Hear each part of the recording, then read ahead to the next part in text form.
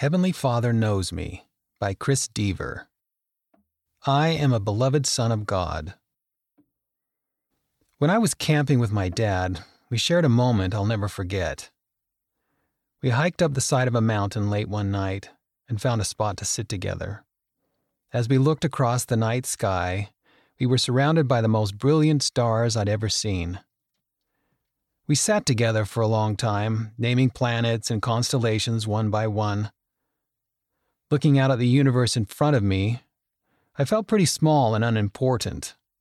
I couldn't even imagine how many other planets are out there. Worlds without end, right? What was I compared to all that? I asked my dad if there was other life out there in the universe, already feeling overwhelmed at the thought. He must have read my thoughts because he simply said, "Here's what I know. Heavenly Father has a lot of creations, as you can see. But of all his creations, he loves you individually. He sees everything you go through and wants more than anything to be a part of your life. He wants to bring you joy and help you get back to live with him forever." I still felt small under the huge night sky, but I believe my dad's testimony. I mattered to Heavenly Father, and he wanted to be in my life. I remembered what President Dieter F. Uchtdorf, then second counselor in the first presidency, taught. This is a paradox of man.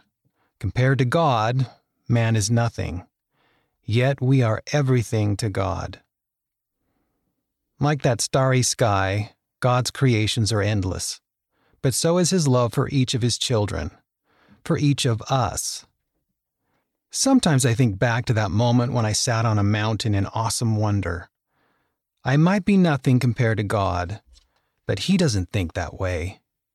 I'm his son, and he knows me. The author lives in California, USA. End of the article.